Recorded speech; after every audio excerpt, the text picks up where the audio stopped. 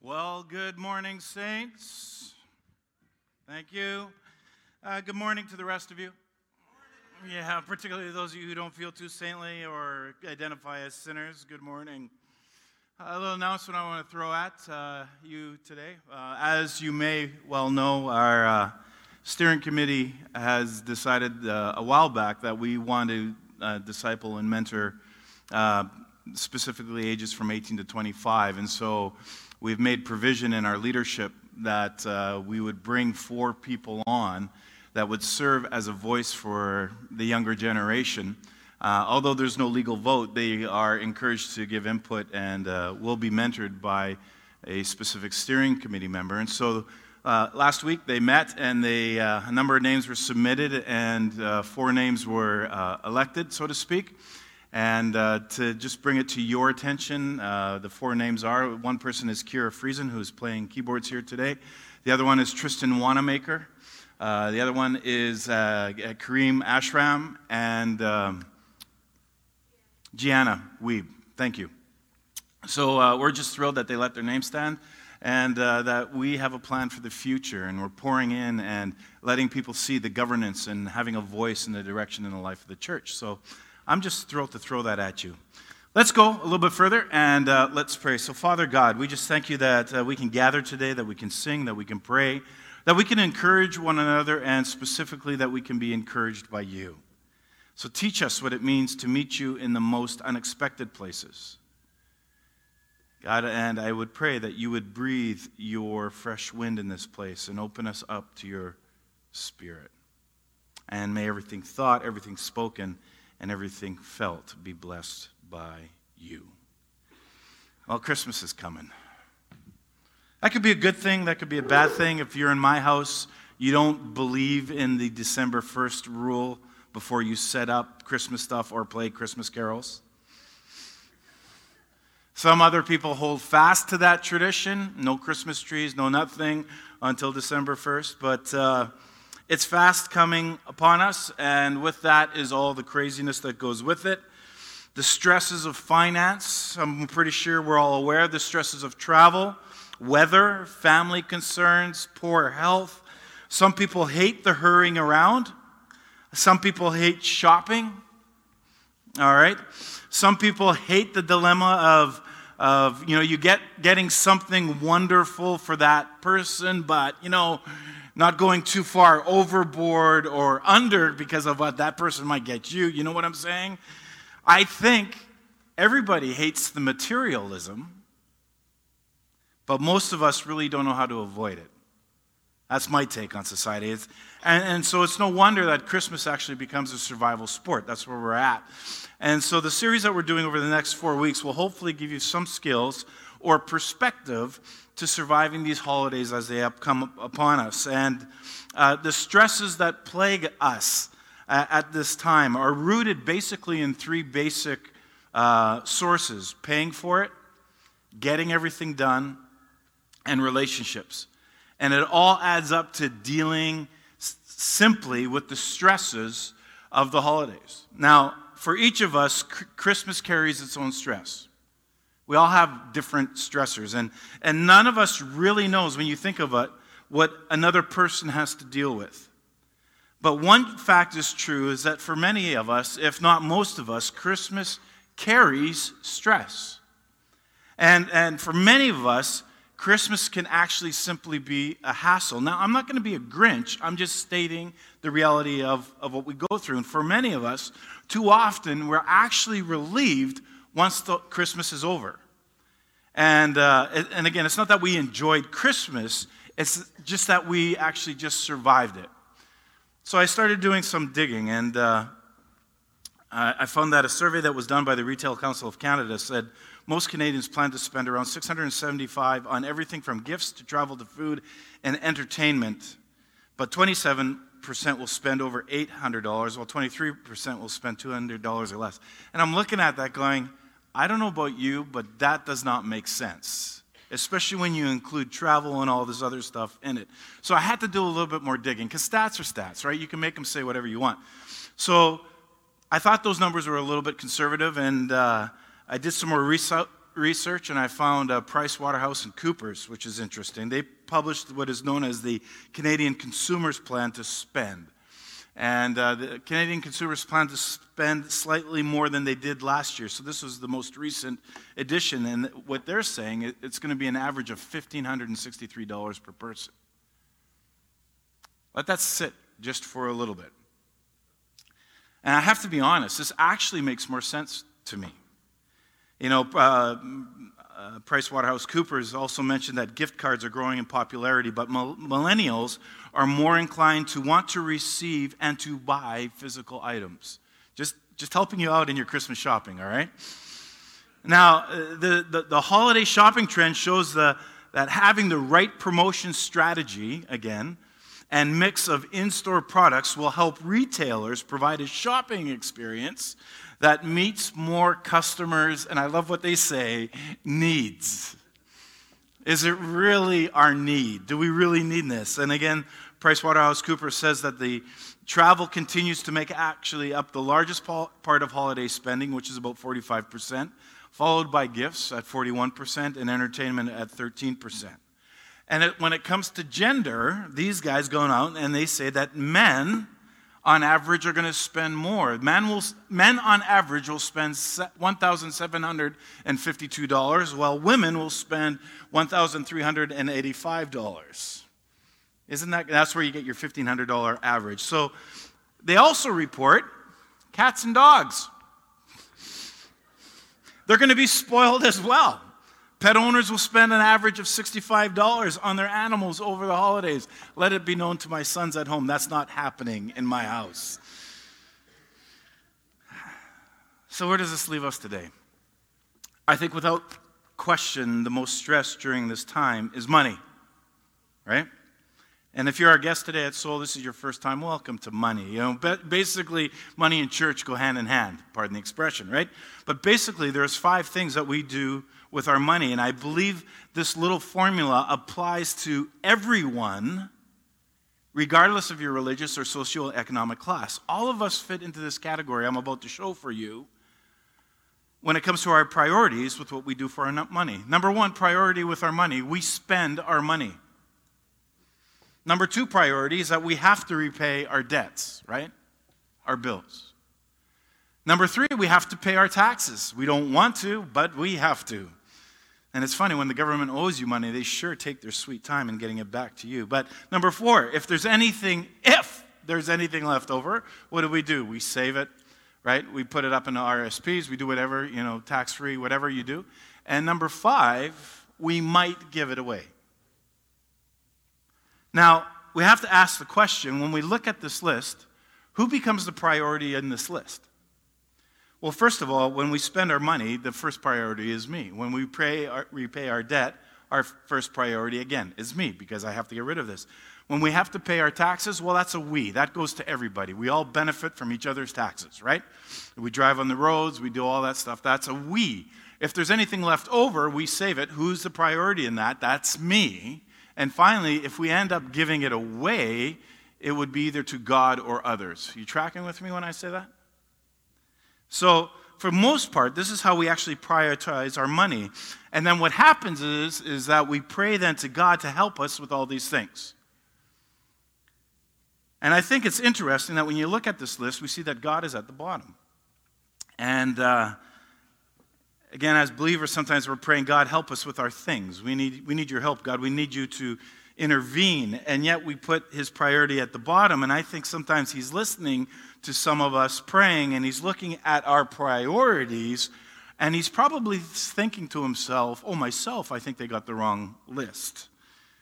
Yeah, you're mismanaging what I'm giving to you. And so financial problems, when you think about it, always occur when we ignore God's financial principles. So I struggled with how I wanted to approach the talk today, because the last thing I want to do with you when you walk out of here is add more stress. And when you talk about money, again, people start tightening up. I could have talked about budgeting. I could talk about avoiding debt. And again, we could talk about it's not about the stuff or intentionally slowing down or give you some great ideas for inexpensive gifts. like making homemade gifts and give you a whole bunch of ideas on that, or having, a limit of one store-bought gift per kid, or my favorite, the different homemade coupons packets that my kids make for me that are redeemable, like 30-minute back rubs, or my favorite, free IKEA assemblies. I tell you, I hold on to those cards and I play them all the time. But I've chosen this topic not because the church needs money, but rather because your soul needs to be free, more free than what it is. And how we think rightly about our financial wealth is really important. How do you think about money? And again, as a guest, don't get nervous. Today's not Shakedown Sunday. That's coming. But, it's not what it is. We won't be patting you down at the front or at the altar. It won't happen. And this talk isn't about what you can give to the church today. Although we're coming to year end, I would highly suggest that you would consider Soul Sanctuary as one of your top giving lists with all the other emails and requests that you get your way. But I've chosen this topic because the church not that the church needs money, but again, that your souls need to be set at peace. The Bible has much to say how we should handle the resources that are given to us. The Bible uses certain words to describe the appropriate relationship that we should have with all things. The word that the scriptures use is called a steward.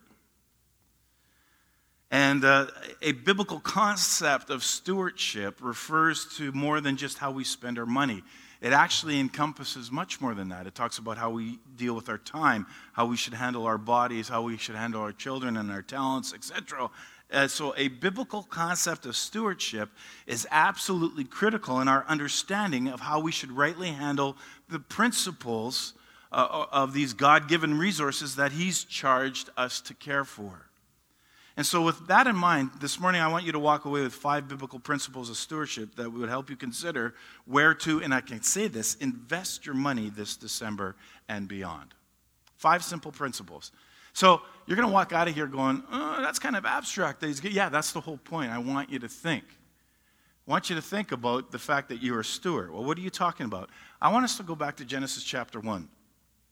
And I'm going to ask for help, and my expectation is that you're actually going to give it to me. So that means there's going to be some audience participation here. So in Genesis chapter 1, starting in verse 26, up to this point, God has been creating, and He's created all we know, all we see. There's this sweet rhythm of creation and declaring step after step that it is good. And we pick it up in verse 26, and it says this, then God said, let us, again, there's that word, there's that Trinitarian concept, just throwing it out there, make mankind in our image, in our likeness, so that they may, what?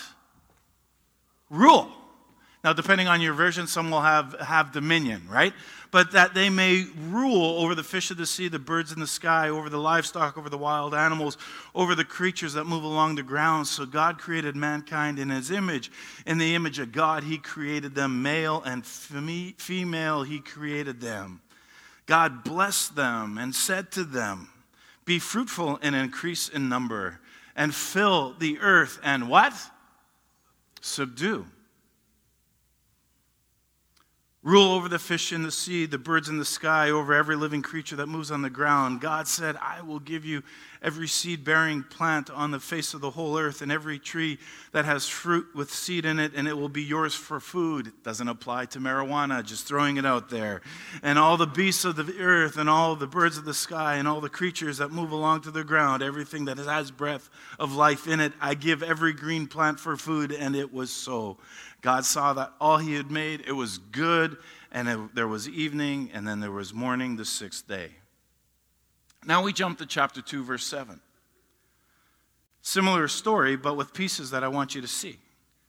The Lord God formed a man from the dust of the ground. He breathed into his nostrils the breath of life, and the man became a living being. Now the Lord God had planted a garden in the east, in Eden, and there He put the man He had formed. The Lord God made all kinds of trees grow out of the ground, trees that were pleasing to the eye, good for food. In the middle of the garden there was a tree of life, the tree of knowledge, and the tree of good and evil. And then look at verse 15, because then we can stop and chat about this. The Lord God took the man, put him in the Garden of Eden to work it and take care of it. Now, what does this have to do with money? What does this have to do with Christmas? What we're reading here is actually known by several different names in the world of theology. It's a cultural mandate, it's the creation mandate, whatever we want to call it. Here is the reality of the world in which you and I live, which builds up to my first point, is that everything is God's. Everything is God's.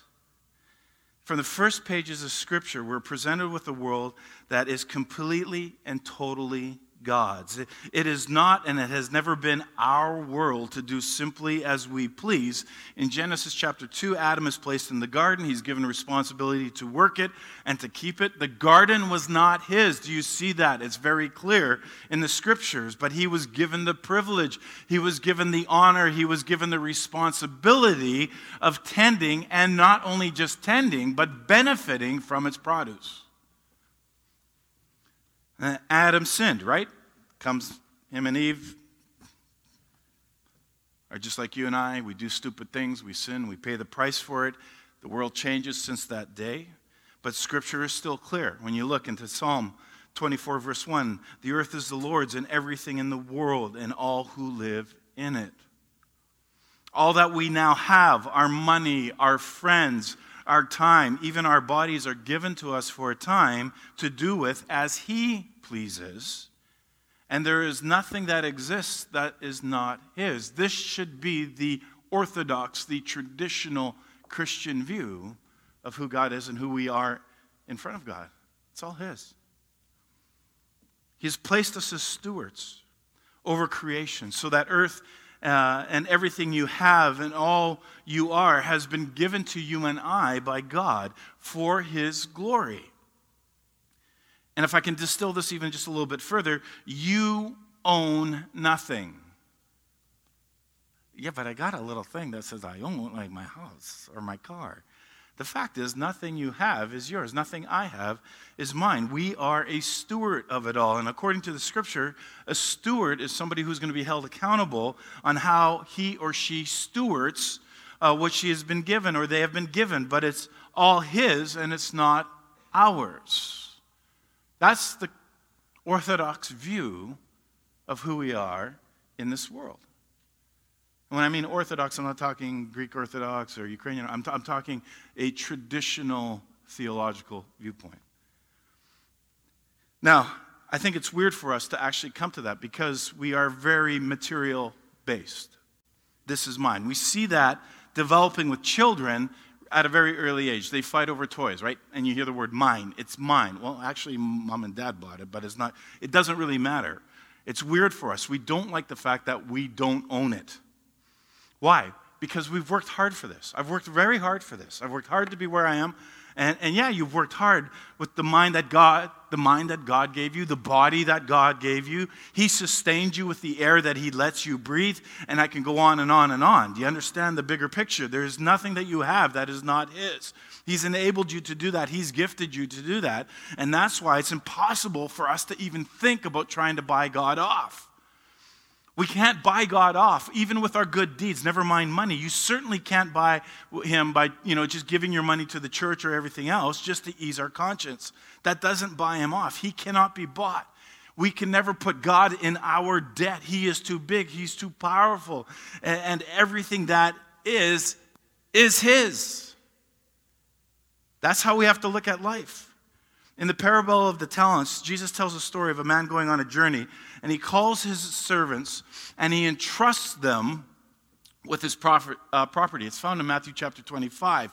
So the guy going on the journey is Jesus, and we are the servants, and everything we have is His property that He entrusts with us. And it's our houses, our jobs, our bank accounts. Even our children don't belong to us. They are God's, and He has entrusted them to us for a time. And again, it's easy for us to pay lip service to this concept, but it's more difficult to operate it on a regular basis in light of this reality, which now leads me up to point number 2. And point number 2 is unequal distribution of resources is part of God's design. Now think about that for a second.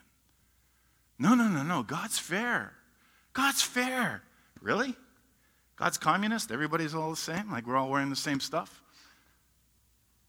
Look at point number 2. And let me show you how I want to highlight this a little bit. The parable of the talents, it continues in Matthew 25. It says, to one he gave 5 bags of gold, to another 2 bags, to another 1 bag, each according to his ability. And then he went on to his journey. Interesting. I think a lot can be taken out of this very short verse. But what's clear is that God intentionally doles out his talents, that word talents, unequally. Not everybody has the same. Right? It's the same in our life today. Not everybody has the same. Have you ever met people who, after meeting them, you're confronted with the fact that not only are they smarter than you, but they're probably a far better athlete or a far better musician, or they're even far better looking, and you just hate them. Yes, yeah. Every day, all right. Well, I say that sarcastically, right? It's just the way it is. You meet people, but over time, as believers, the Lord should help us overcome our small-mindedness, right? Our selfishness. And I think really what we have to see is that, and if I can say it this way, is that inequality is part of God's design. It's not inherently unjust for someone to have more talents than us, to have more money than us, to have more whatever than others. But as his servants, we are to receive humbly what he has given us. Not begrudging those who have more or disdaining those who have less. Because we do that, right? Hate the rich, hate the poor. Or despise the poor. But that's not what we as believers are called. We have to remember that God is the source of everything that we get. But the real issue is not quantity, but rather the issue is what you and I as stewards do with the resources that are given to us regardless of the amount. Which brings up to point number 3. What we do with our resources here will echo for eternity.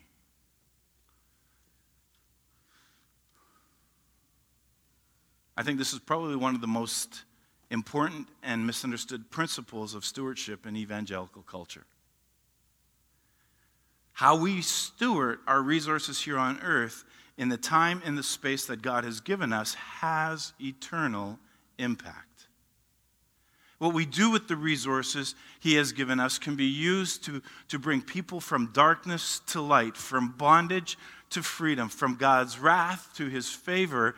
Any theology, any philosophy that emphasizes the earthly monetary payback as the sole motivation for giving now is actually hopelessly anti-Christian. I don't give to get back. That's not the reason I give. I give because I'm grateful for what I have, and I invest it in eternity. Yesterday I was at a funeral, and we talked about legacy and what we invest. What lives on? What echoes in eternity? What of my financial investment echoes in eternity?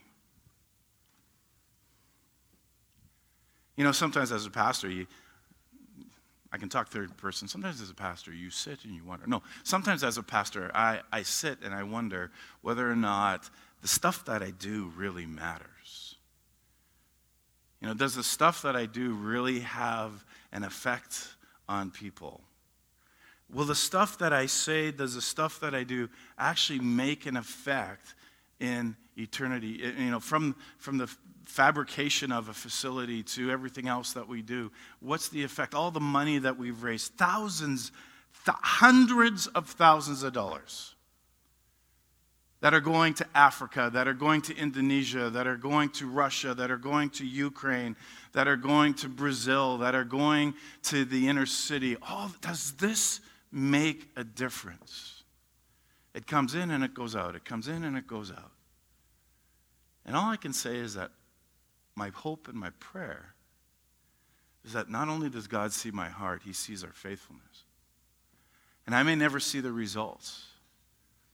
So let me share with you just something, and I'm totally off script, guys.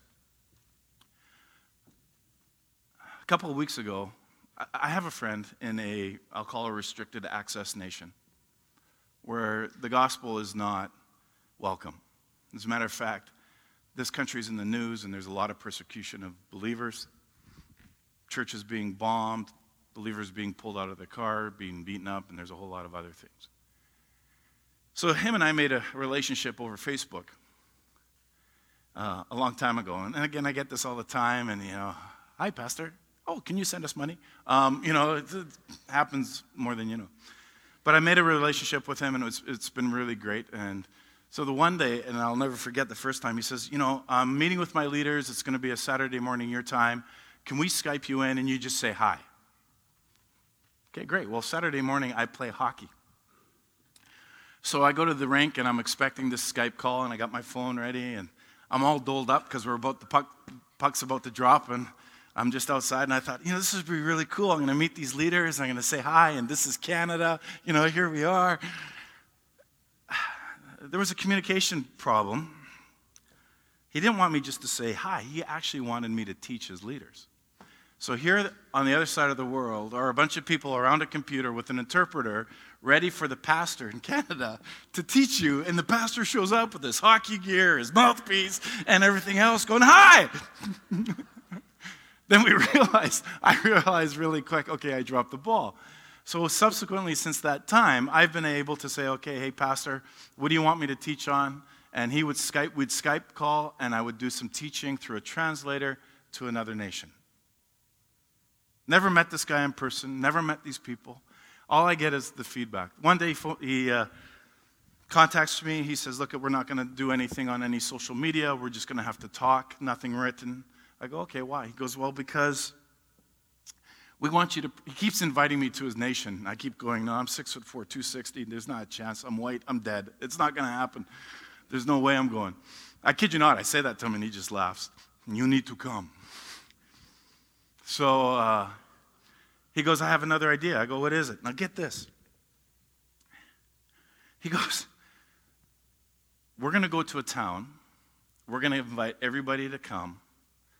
And you're going to preach. I go, I'm not coming. He goes, you're going to preach through Skype. And then you're going to do an altar call. And then you're going to do a call for healing. And then you're finished. Really? This is weird. And then I realized just how much more progressive this guy is in ministry than I am. Just how much more hungry he is to make a difference.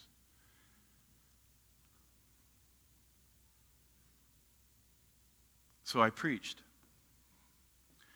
And if you are on my social media, you probably saw, I took a screenshot of what was going on there. And it's interesting because it's not like you're there with people. It's very removed, and you're trying your hardest to engage. And I studied, I think this is probably the sermon that took the longest time ever because of I had to think about the cultural background that I was preaching to. I had to think about religious connotation and overtone and what to say and what not to say, and actually simply preach the gospel so simple in English that the translator can articulate it very clearly and it would be missed. So I remember preaching, and I asked for if there are people who want to give their lives to the Lord, just put up your hands, and I want to pray with you. And of course I saw a couple of hands, sort of going up, and then I said, look, after this, we have brothers and sisters here who are going to pray for you. And I said very much like what we said here, and then I was done. And I said, okay, Pastor, I'm finished. It's now you. And I clicked. A couple of days later, I get this message. Greeting to you, dear pastor.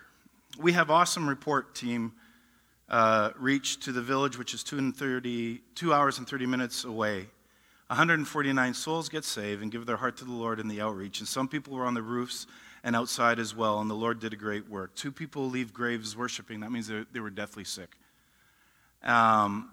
which is an awesome thing. There was a person who had back pain from the last 4 years. He got healed, no more pain. There was a lady whose arm was unable to move because of an accident. and she was able to move her arms. And the team checked with her after the meeting, and there was a lady who had a tumor on her stomach, and she got healed. Or there was a person who can't see from one eye properly, and he got healed. And there were 47 other testimonies, praise God.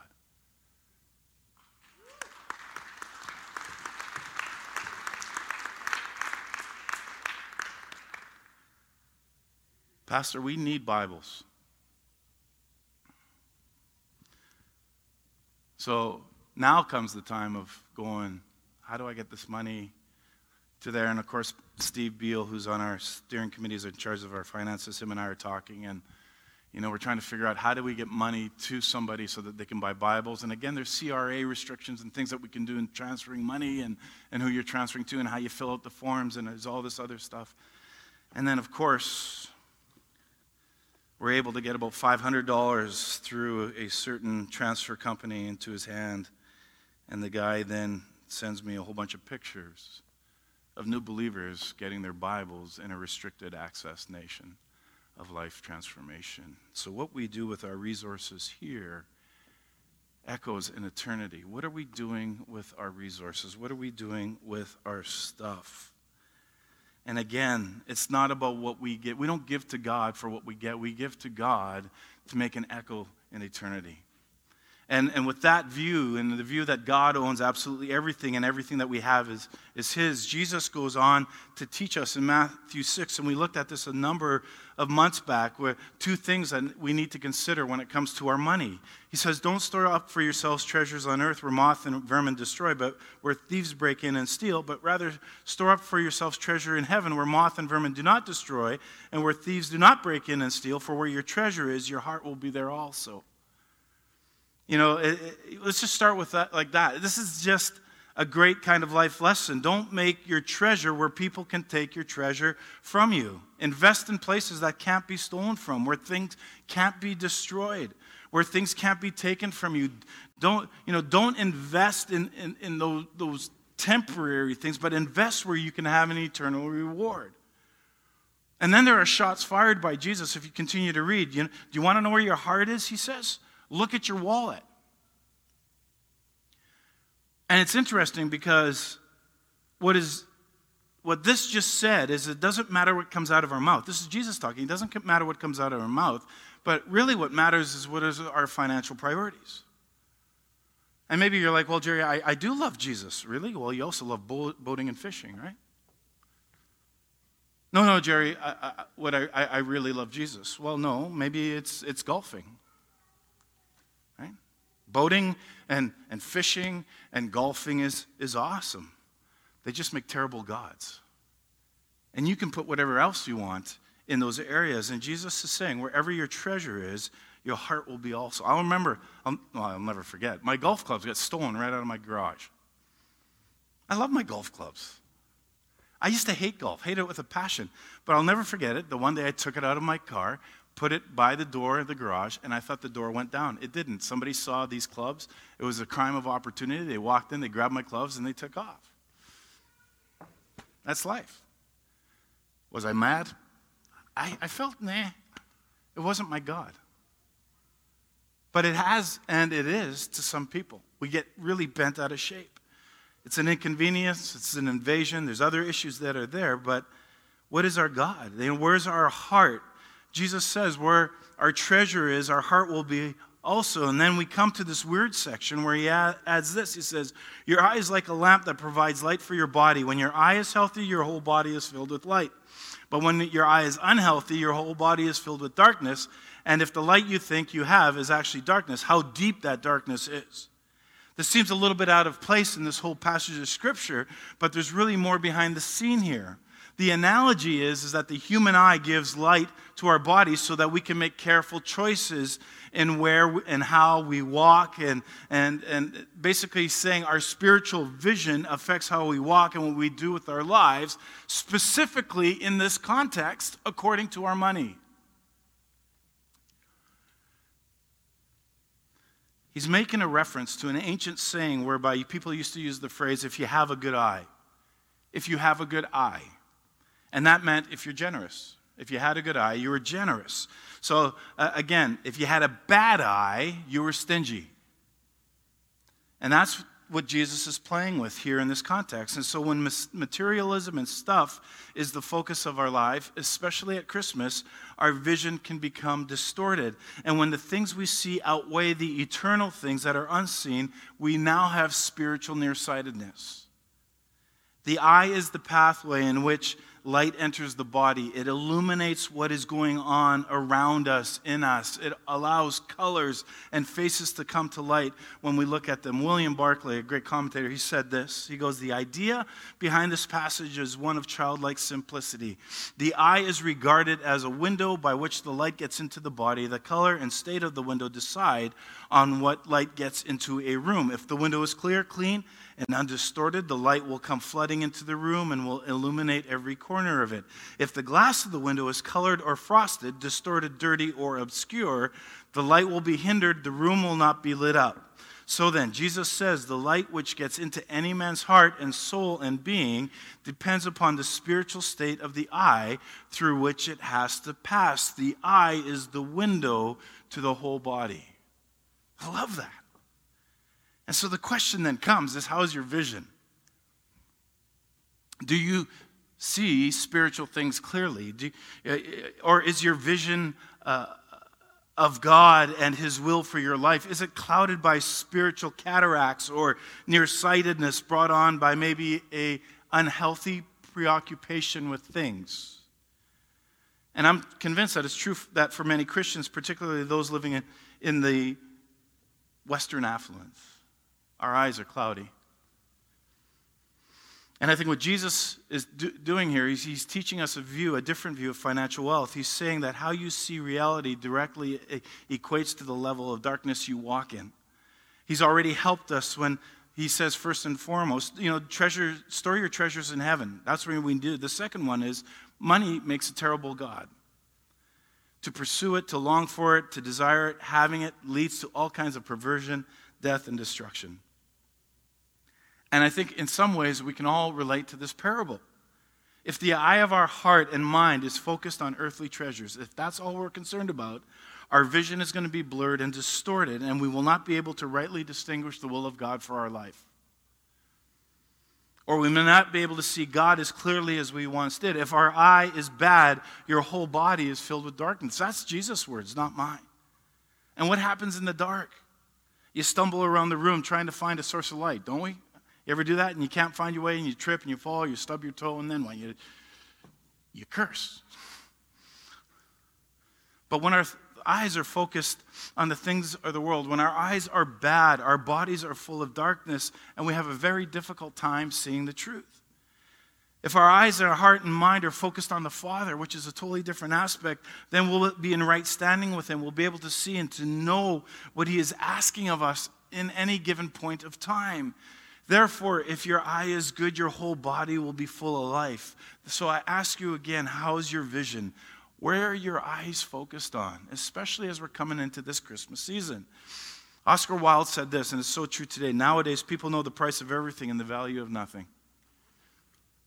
Our vision is clear. It means that we're single-minded. We're fixed on eternal heavenly treasure. Are you into that? The whole of our lives will be full of light, insight. We'll have the ability, the wisdom, the desire, the will to make right choices in life when we're walking with God. But if our vision is clouded, then our lives are going to be flooded with darkness. We will either be going in a completely wrong direction or we'll be perpetually trying to go into two directions. And either way, we will be unable to fulfill God's purpose for our lives because these conflicting images overimpose one another. It all comes back to the beginning of the priorities. What are your priorities, and where is God on your financial priority list? Now, we do a financial planning course. This is the last Sunday after this gathering. And we'll do it again in the new year. But some of us we are where we are financially because our priorities are upside down. Again, you don't want to hear that at Christmas time. I'm just telling you what it is. Jesus is teaching that a person's spiritual insight and his focus will determine their goals, and that their goals will determine their course of life. The end to which people press will always determine the character in their lives. What's our character? What's our goal? What's our purpose? What's our character? Where are we going? How do we handle the stuff that God has given us to entrust? And again, some of us are given a whole lot, some of us not so much.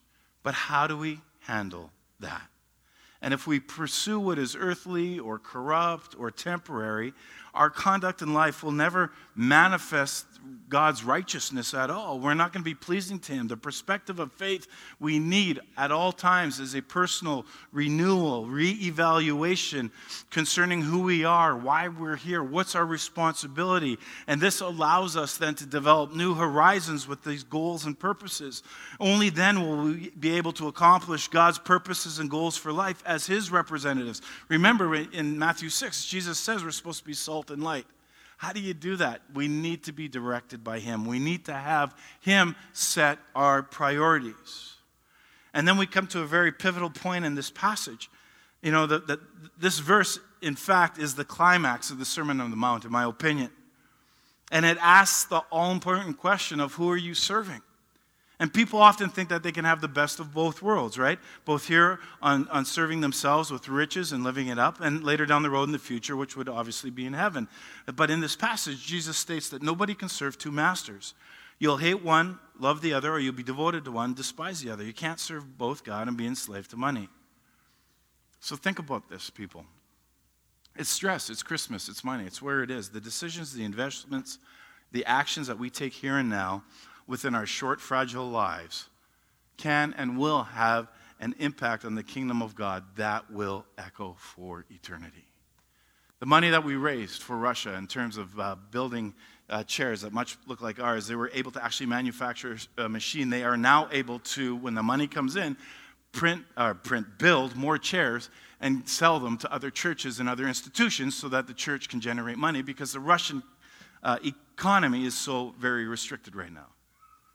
In Ivanovo, we gave money so that they could build greenhouses. I got some pictures already. They got these huge arms for their greenhouses. They're in the process of getting greenhouses. Why are they building greenhouses? Well, not only to feed the addicts in the rehab centers, but they want to take that and then they want to market healthy, whole, organic food to the community, and thereby becoming self-sustaining, not only as just rehab centers, but to have then an impact in the community around them. Very much smart marketing, but they just don't have the finances and the wherewithal to do it. And so what do?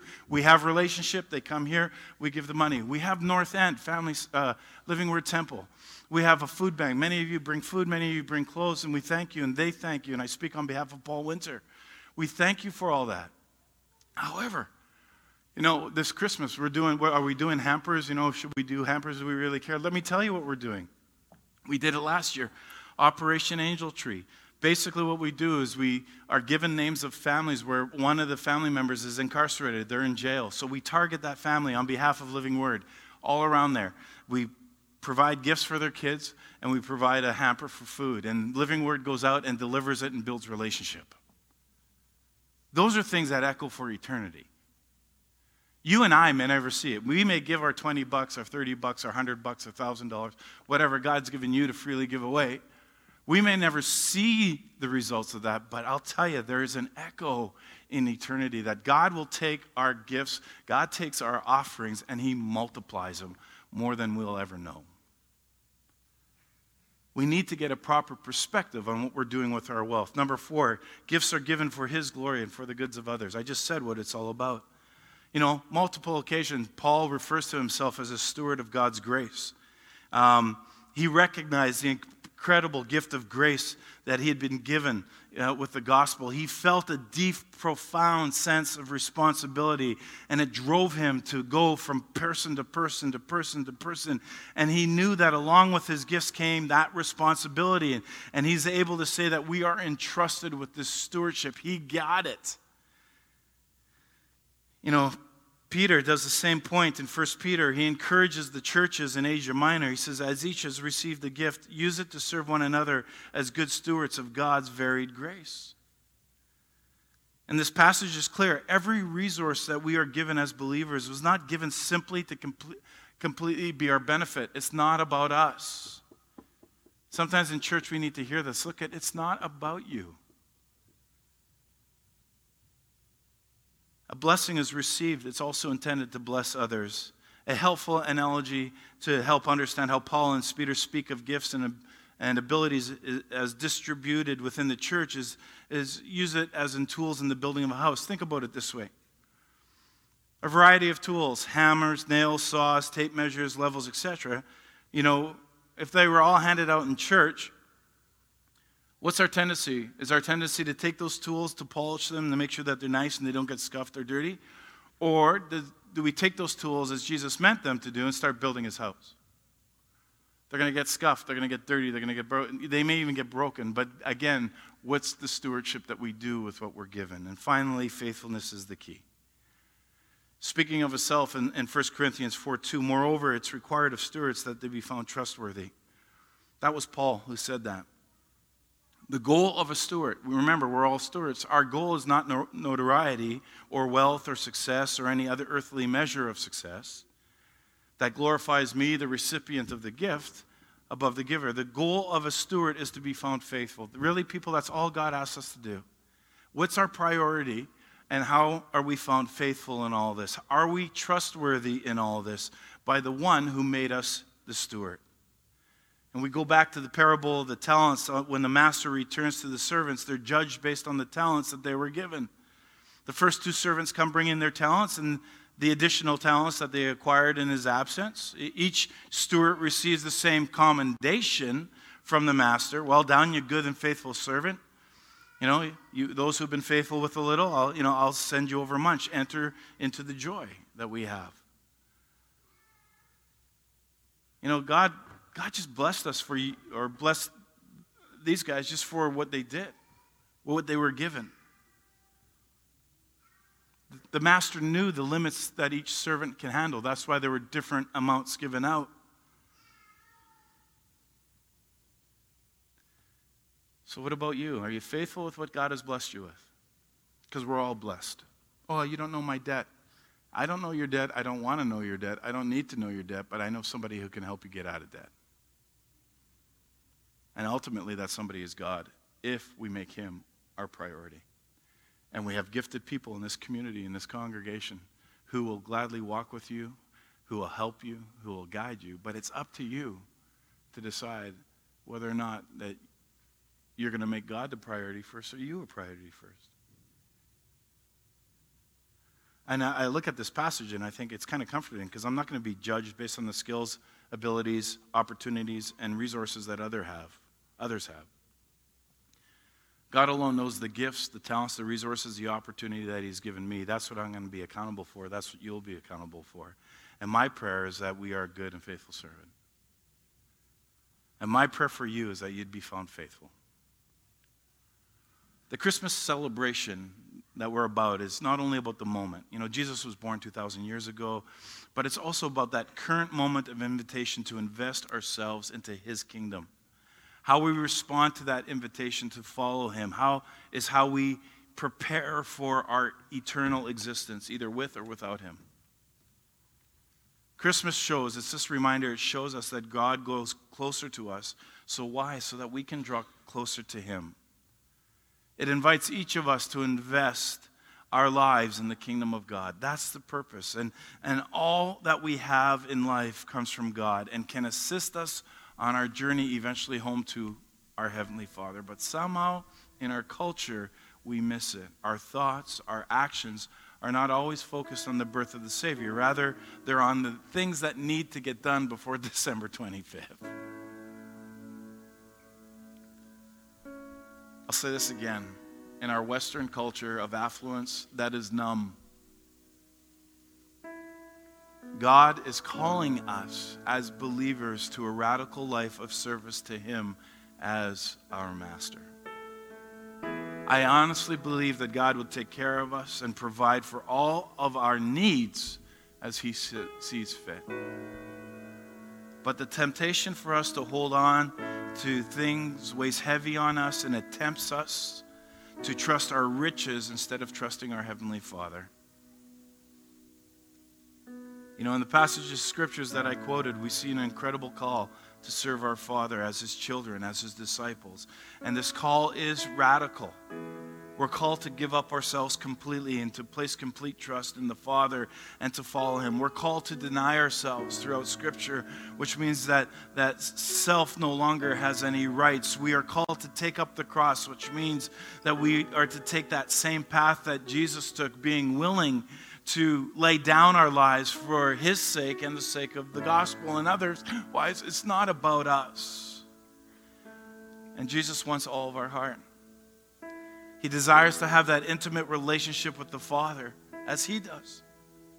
And we can't serve God in the riches on this earth. It just doesn't work that way. One is despised or one is hated, while the other is loved and followed. So whichever one you serve is the one that's your master. And if it's riches, riches are your master and they have control over you. If it's the Father, he's your master and he'll have control over you. So who are you serving? That's the conversation you need to have. Who are you serving? It's easy to see how Christmas, a holiday meant to celebrate the gospel, good news, and history can become the most busy and stressful and unenjoyable time of the year. And maybe you're here today and you're like, Jerry, I don't even know if I can do with this, whatever you're talking. Or maybe you're here today and you have questions about God, you got questions about Jesus, you got questions about the church. You can't believe that I'm not actually shaking you down for money. Maybe you're here today, you're drowning in debt, and you have no idea how to get out. Maybe you just need a spiritual reset. And what I ask all of you to do is simply take out your phone, because you all have a phone now, but just take it out. Because some of you are going to use it, because every Sunday somebody's using it. A number is up on the screen. That number is, all you need to do is text the word soul to that number. And if you decide to do that, we will contact you personally. And so when I begin to pray and you want us to contact you for whatever reason, you'll get a little response from us within the next 24 hours where we want to pray with you. Sometimes we pray just even over text, and that's fine. Or we can call you and go from there. But we want to pray for you. We want to answer your questions. We're not going to creepy stalk you. We're simply care about your spiritual and your physical well-being. And we want to be able to be there, to be a voice, to be a help, to be a hand to you, to help lead you and guide you in this journey we call life. We don't want anything from you. We want to help you. I'll guarantee you that somebody will respond personally, because God uses others to reach out. We are waiting. This is the hope. We are waiting for God to come and bring peace. And sometimes we forget that God has already come.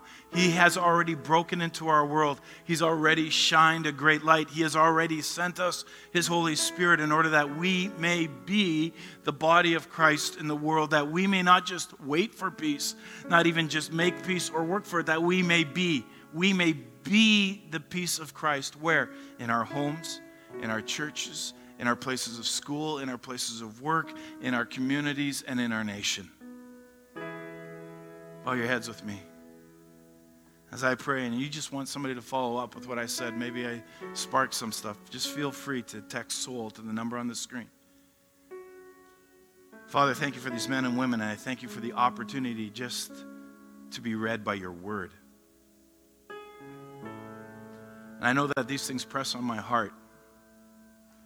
And so I pray that you would press them on the hearts of these men and these women. And I see so much conflict and loss,